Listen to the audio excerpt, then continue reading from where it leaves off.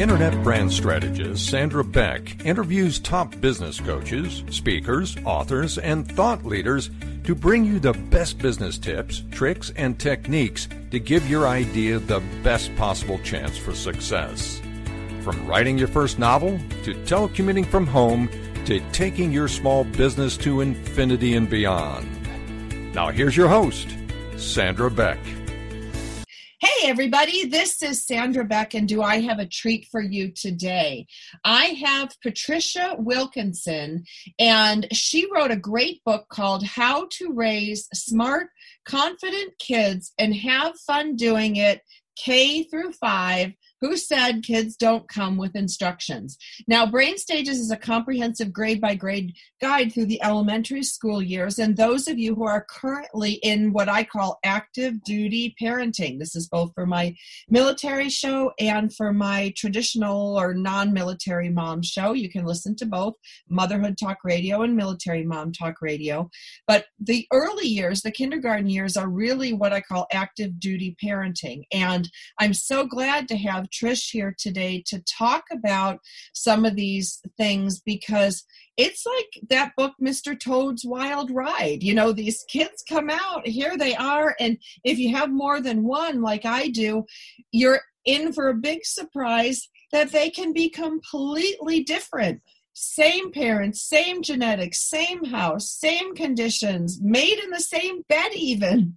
And they come out completely different. So we're going to talk about that today with Trish Wilkinson. I want to let you guys know she did not pay any promotional materials, money, anything for today's show. She's a referral from a friend. I looked at her book. I thought it was fantastic. And we're going to talk about brain stages. We're going to talk about best tips, because there's so much information out today that can really help parents of K through 5 children, or I would say even pre-K to 6, because, you know, every kid's different, and wherever they fall on there, some may take a little time, some may get it really quickly.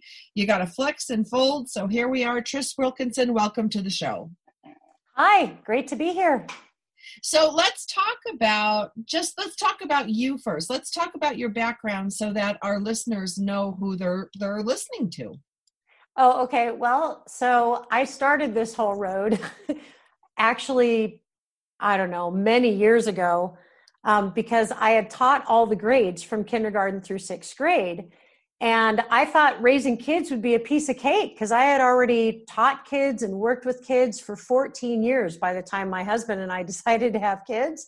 So I thought, oh, no problem. This'll be easy. And then God gave us a couple of kids who had special needs. So we had one child who had severe anxiety and another child who was diagnosed with ADHD. And then they had things like auditory processing problems. And anyway, we just got this whole mess of genetic stuff that we didn't expect.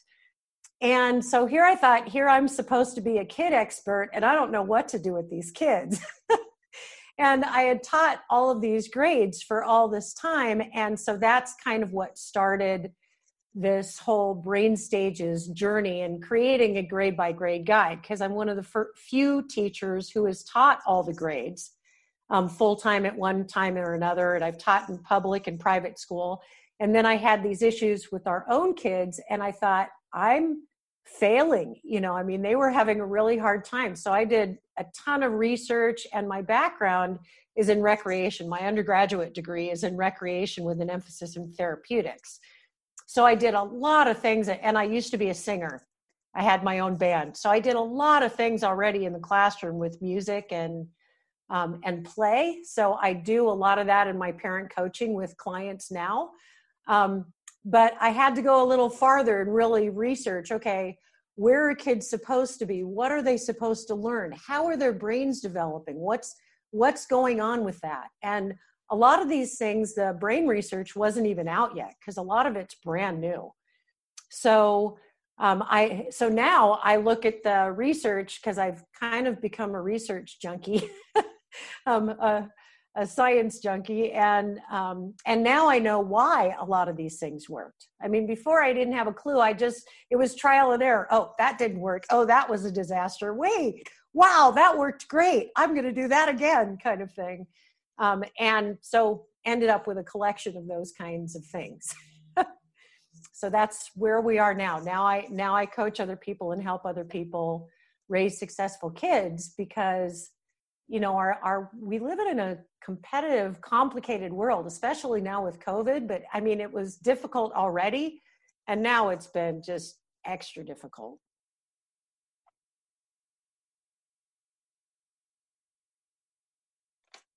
There we go. So especially for kids who are exposed to technology, like in my case, my kids are really into technology and their social skills, not so much. And, you know, both of them have, you know, tested on the spectrum for Asperger's, high functioning. So, you know, we have this wonderful technological world that suits them perfectly, but very much so doesn't allow the growth of other skills. And I, you know, noticed some things differently. Like with my older son, I had a birthday party for him. And in the middle of the birthday party, he built a fort in the middle of the living room, wouldn't let anyone in, put his flashlight on, and was reading a book and tuning the whole party out. And meanwhile, you know, here I am thinking, I built this beautiful party for my kid. It's going to be so great. Didn't want anybody to sing to him. Didn't want anybody to talk to him. He wanted to go in his tent and have his quiet time. And I think, you know, when we were growing up, Trish, that would be like a spanking. That would be get out here and, you know, that's impolite, all these things. I think we have greater understanding of our kids' needs and the challenges they have. And I think it's very hard to know where the line is between this is tough for my kid and raising a snowflake. And raising a snowflake. You know what? I think life is all about balance, though. And the truth is that we had a similar experience with our daughter. We had this big party for her. It was supposed to be really exciting. And she did well at first, but she was the one who had high anxiety. So after a while, all of a sudden we looked around and she was missing. And we found her upstairs playing in a room quietly by herself. But I'm so glad that today we don't punish kids for things like that. And we do try to understand that there are things going on. And now we know there are things going on in their brains. If they get extra cortisol, the stress hormone that's building up in their amygdala in the emotion center in their brain, then what I've learned is kind of how to redirect their brain. That's what I do through games. So there are a ton of games in brain stages to kind of break them out of that anxious feeling or wherever they are like that. Like, for example, one of them is called Add a Move, where you do a move, they copy your move and add another one. Then you do the first two moves and add another one. And it seems like such a little activity, but what it does is it gets them out of their emotion centers of their brain and gets them into their prefrontal cortex or the thinking areas of their brain so that they can you can just kind of watch them relax. And once they get in, once we can redirect where their thinking is, then they seem to be able to function and do other things a lot better. Does that make sense? Absolutely. So I think it's better. I mean, I'm glad with your son, you were just like, okay, well, he's in a tent reading his book because that's what he needed to do at that time. Right. So, and, you know, and I think when you have one kid like mine who completely shuts down, then, you know, fast forward to same age birthday party for second kid is very, very social, hyper social, gets ramped up through the roof social. And so I'm like, wow, both kids, similar diagnosis, if you will, completely different manifestations of things. One gets, you know, whipped up to the top and the other one goes in a tent. So, you know, parenting is tricky. Oh, parenting is so tricky. And like you say, because kids are so individual, it's so individual for parents. But there are some universal things you can do. Like I would argue playing a little game like Add a Move, and I'm just going to that as an example. Yeah. But playing a little game like Add a Move works for the kid who is in his tent and by himself, because it kind of gets out and it's something fun to do. In fact, I have a client who, she and her son, he has high anxiety, and they call it the distraction game. They don't even call it how to move. She's like, okay, distraction game. And she'll do a move, and then he'll do a move. And then he just, he can breathe and calm down and start to think again. And then she has another child who has similar issues, but calm, more withdrawn, same kind of thing. And she'll say, okay, let's play out a move. She calls the game for her daughter, who has kind of opposite things going on. And being able to play the game, they can play it all together, even though it's solving different problems, because it's still getting them out of that emotion center of their brain and into the thinking area of their brain. Like your son who is withdrawing, that was his way of getting himself out of the emotion centers of his brain and into his thinking centers. Absolutely. Absolutely.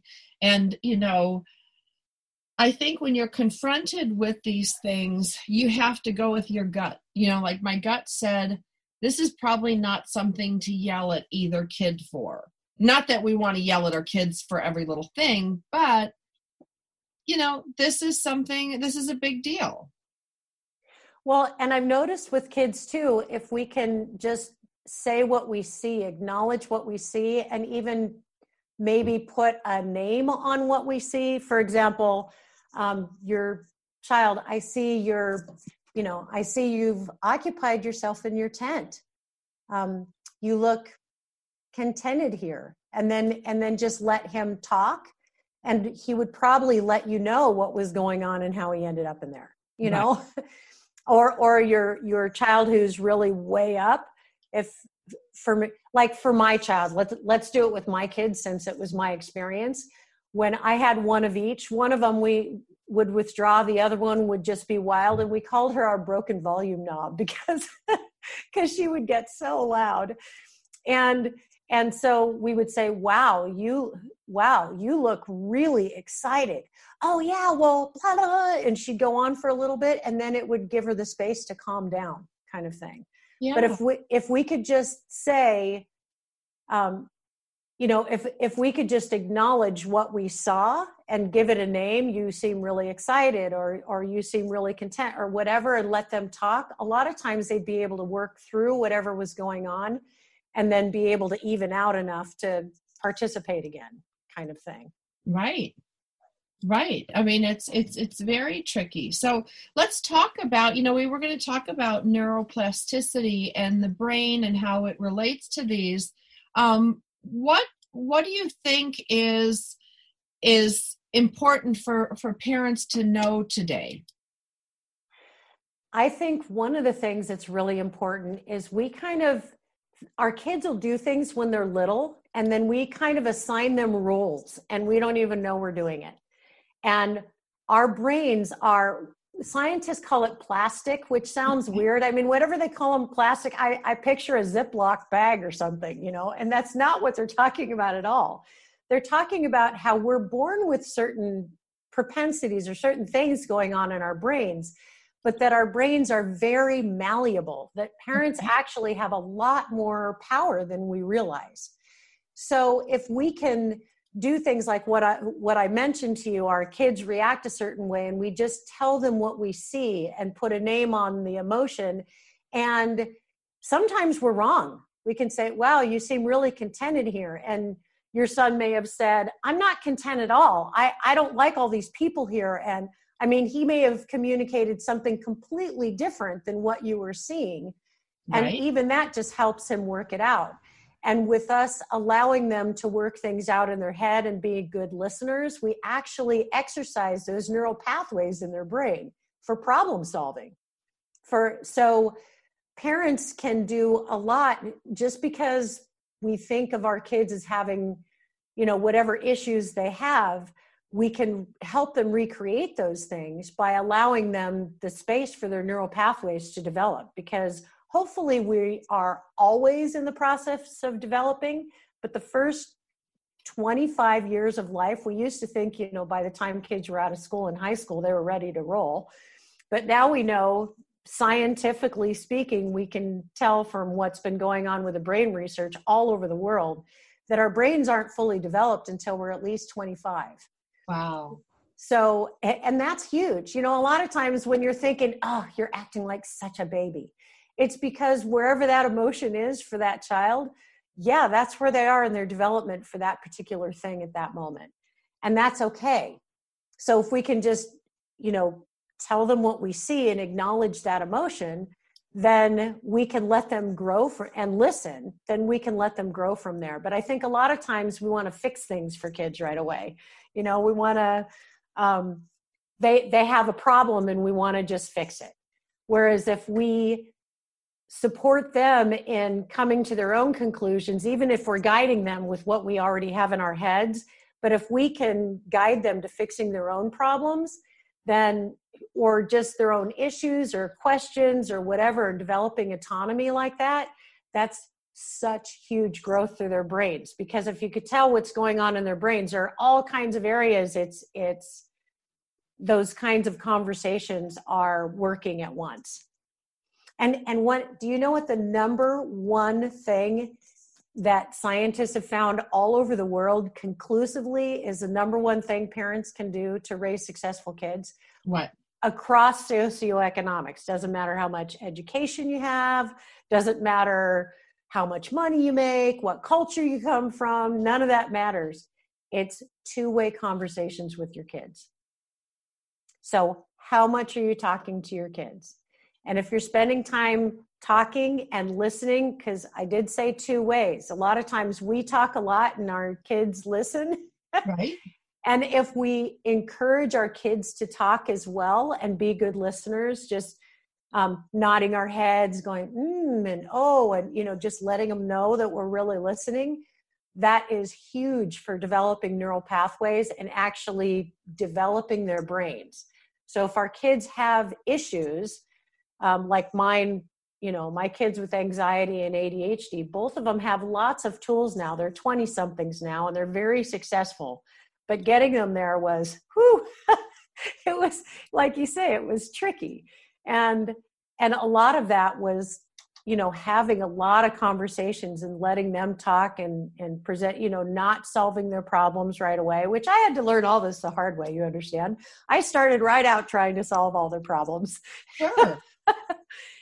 But it turns out when I would let them, you know, kind of talk through and work out their own problems, they ended up applying that to all kinds of things throughout their lives, school, social relationships, all kinds of stuff. I think, you know, it's every parent makes a lot of the same mistakes, I think, in the beginning. You know, I see it in young parents. I recognize my own thing about, you know, you want to protect your kids. You want to, you know, and my kids had to go through the court system with a very ugly divorce with their dad, and, you know, new blended families on the dad's side, you know, very difficult things, and you want to protect your kids. But what I realize now is that so many of these things are just teaching our kids lessons. You know, they're not designed to hurt them as much as we want to believe, but it's a necessary part of growing up. And who's to say learning it at 10 versus learning it at 30 is necessarily a bad thing? Right. Exactly. Because we all do things on our own time. So, right. And that's part of what brain plasticity is. Every single brain, it's like a fingerprint. Every single brain is different. So we can figure out kind of what general things happen in different ages and what general things that help, but no matter what, there's a certain amount of trial and error. The main thing for parents to realize is that our kids' brains are plastic, they are malleable, and that even if it looks like our kids have difficulties in one area or another, we can really be influential in improving whatever that situation is. For example, I have a friend who had a son at 2. Well, now her son is 20. Okay. But at 2, the doctors told her that he would never walk or talk or have any kind of functional life. He was just basically going to be, he had this brain issue and he was just basically going to be non-functional. Okay. And she just said, I'm sorry, I've done research in this and I don't accept that. And fast forward, granted, she worked really hard. She did a lot of research. She had a lot of support along the way because she seeked out resources. But her 20-year-old son just graduated high school. He has a full-time job. So he makes his own money. He is a lifeguard. He has a black belt in, I can't remember which martial art. But my point is, it was baby steps, and she worked really hard, and his development wasn't what people would consider normal, but he's a very functional and lovely human being. I mean, you would love him. So my point in saying that is that even if our kids are diagnosed with one thing or another, it doesn't mean that they are doomed. You understand what I'm saying? We have a lot of influence. We may have to adjust our expectations, but it doesn't mean that, they're not going to be successful humans when they grow up or whatever. Well, and I think that's all about the parent. Like I look at, there's a lot of fear-based parenting, I'm doing this because I'm keeping you out of jail in the future kind of parenting. And it's seriously, you've really just transported this 6-year-old, who took a crayon that he wasn't supposed to. Maybe he knew it, maybe he didn't. Nobody knows the intentions at 5 years old. I mean, they're not even fully formed between fantasy and reality at that point. So to say that you're going to punish this kid to make sure you keep him out of jail when he's 25 is just your projection of what your own fears are and your own failures as a parent.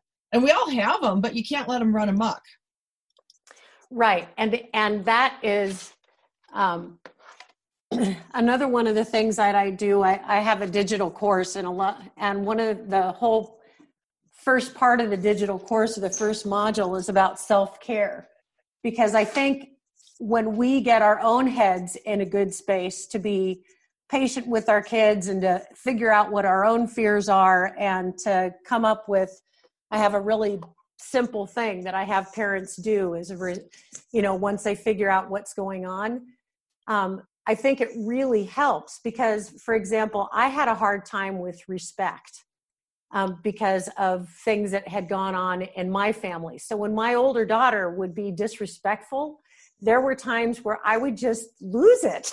Sure. And I thought, I work with kids. If I worked in the classroom like this, it never occurred to me that this would be an issue. And so I had to figure out, okay, what is causing this and what do I do about it? So I kind of came up with this thing, and it wasn't just me. I mean, I did a lot of research. I talked to professionals. It wasn't like this all came out of my head. But just kind of a combination of a little thing that I do when I sense something coming out, because our bodies will let us know ahead of time. Have you noticed that? Yes. Like absolutely. When something's coming up for us with our kids or just anything in general, like for me, I get this kind of hollow feeling in my gut and a little bit short of breath. Some people have heat come over their face. I mean, there are all kinds of different physical cues people get. Sure. But when I get that physical cue, I know I have learned, stop immediately, take a deep breath. And usually I focus on my feet because I'm tall. So my feet are on the floor, whether I'm sitting or standing. Okay. And it's just like a grounding thing for me. I have several of my clients, they'll talk about focusing on their shoulders or their lower back or whatever. You know what I'm saying? Everybody has a different physical part, but just take a deep breath, focus on that physical, whatever anchor you've chosen. And then I tell myself, you can do this, because my doubt has always been, can I really do this or not? I mean, like when writing Brain Stages, it was like, oh my gosh, can I write a full-length book that's a grade by a grade guy? Who am I to think that, sure, I've taught all the grades and raised kids, but who am I to think that I'm some kind of authority kind of thing? Right. And the book came out, and I wrote it with Jackie Frischknecht, who is a PhD, who had done a lot of brain research, who has since passed away, which was very sad. I mean, her life's work, her dream was to get this book out to parents. And so I was happy to be able to do that for her, but I wish she was here to help. Yeah. or to participate. I mean, what an amazing lady. Anyway, but the point I'm making is that parents actually have a lot of power, and we learned a lot of things the hard way. So basically what we're doing is when we can get our own heads right, we can create it so that, I want to back up one more second because I didn't finish that. Okay. You feel that physical feeling, take a deep breath, and then give yourself a phrase that you know ahead of time so that you're not already in the emotion, then you don't know what to say. Like for me, it's, I can do this. I have another person I know who says, I am loved, because her issue is not feeling loved. There's another person I know that says, I deserve peace, because in her life growing up, things were tumultuous. So she tends to make things tumultuous when she's not careful. You understand what I'm saying? Yeah, I do. So just, and like most of us, we say, oh my gosh, I'm so busy raising kids. I don't have time for self-care, which doing that process takes like 30 seconds.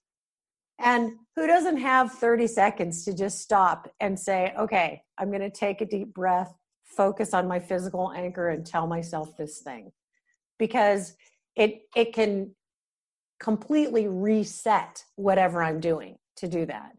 And now a lot of other people I know, but I think I originally got that from Mel Robbins, I don't know, who is a psychologist, but there are all kinds of different things to do. My point is for plasticity is great.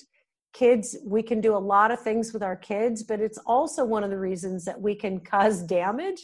Sure. And if we get our own heads right in that 30 seconds, it just makes such a difference to just take those 3 steps.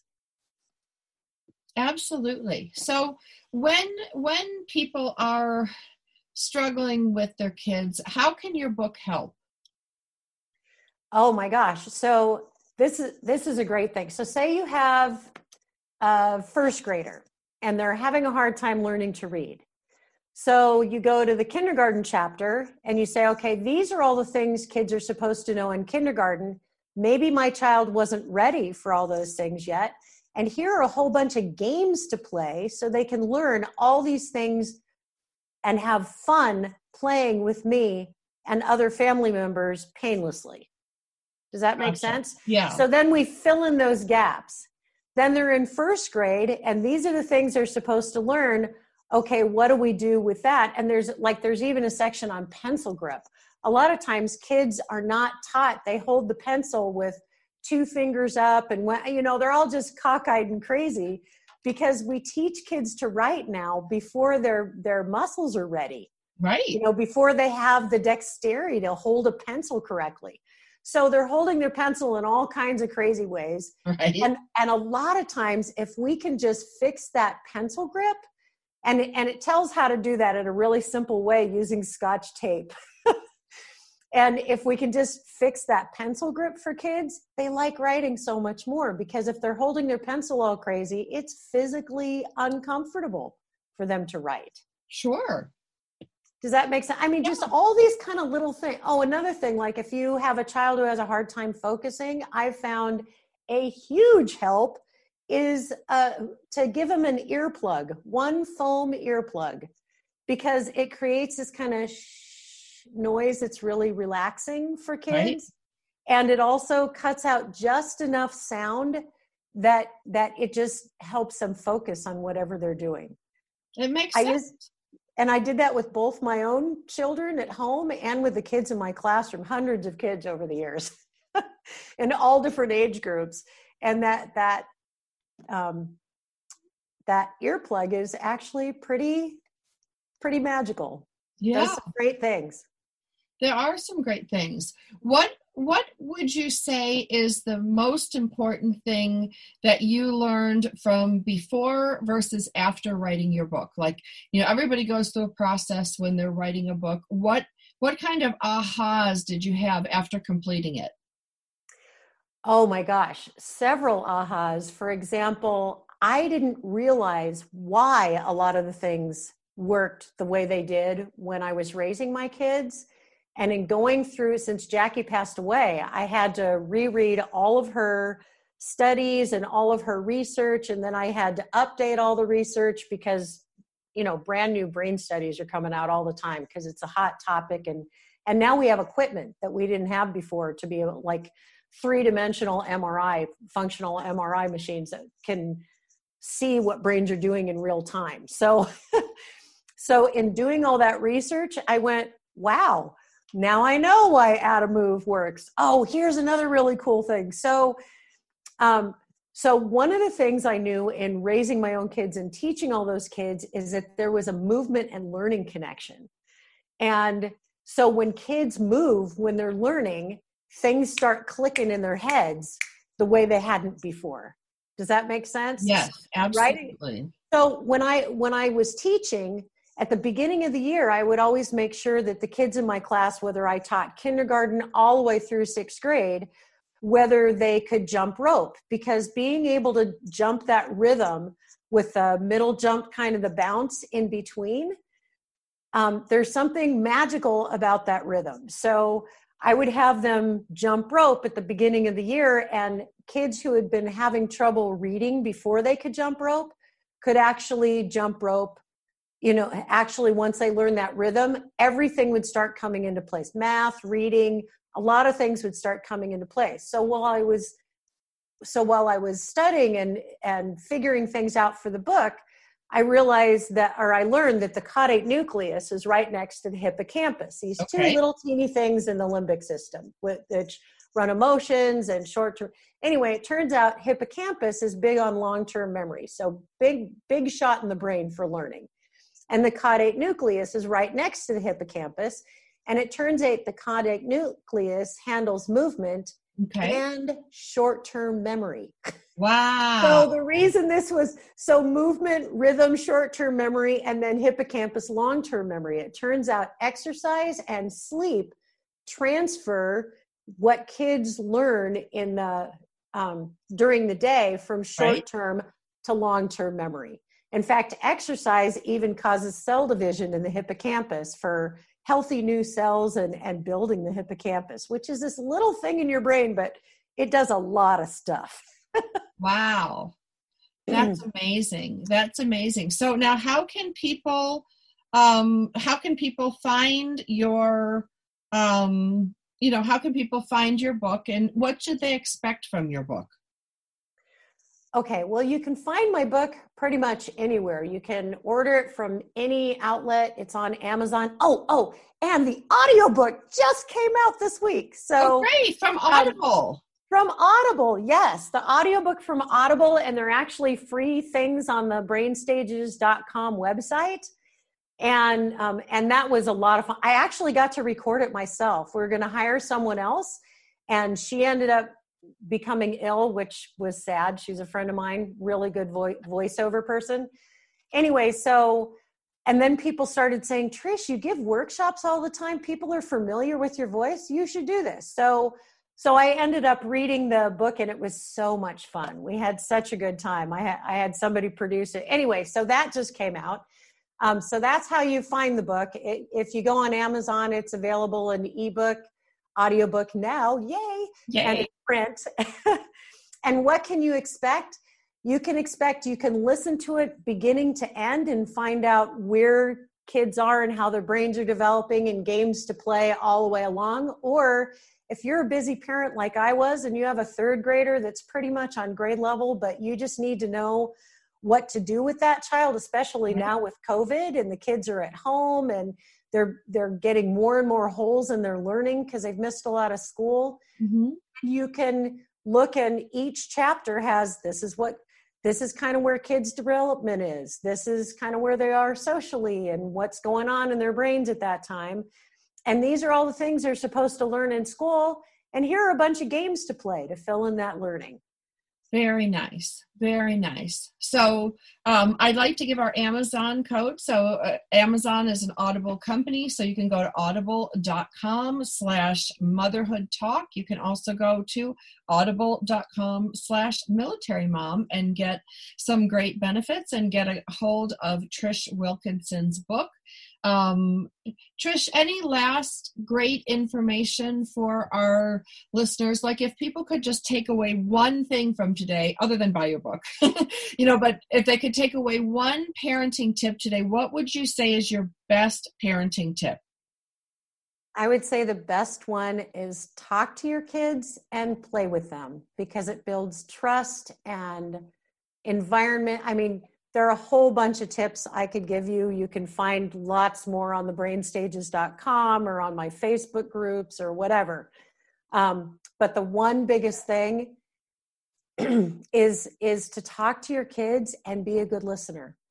Because a lot of times I think we get into what we're going to say next. And if you can teach your children by being respectful of them and listening to them, and teach your children about listening to you and having those two-way conversations, they will be way ahead of the game, because so much has to do with emotional and social quotient. It's really, especially with all the online stuff and everything, it's really hard to be successful in our society if we don't develop those skills. And you have the power to help your kids develop those skills just by having as many two-way conversations as possible. I love that. And I think that works for not only your kids, I think it works for your parents. I think it works for your spouse. I mean, those things are so, so important. And I love that you brought that up, because in the digital age of texting and, social media chats and sending things back and forth, I think it's so important that we go back to the fundamental roots of human connection and communication that's been around for, 14,000 years versus the phones and texting that's been around for maybe 10. I want to thank you for being my guest today. Go ahead and check her book out on Audible. Go ahead and get it on Amazon. Her name is Trish Wilkinson. You will be glad you did. We'll be back again next week.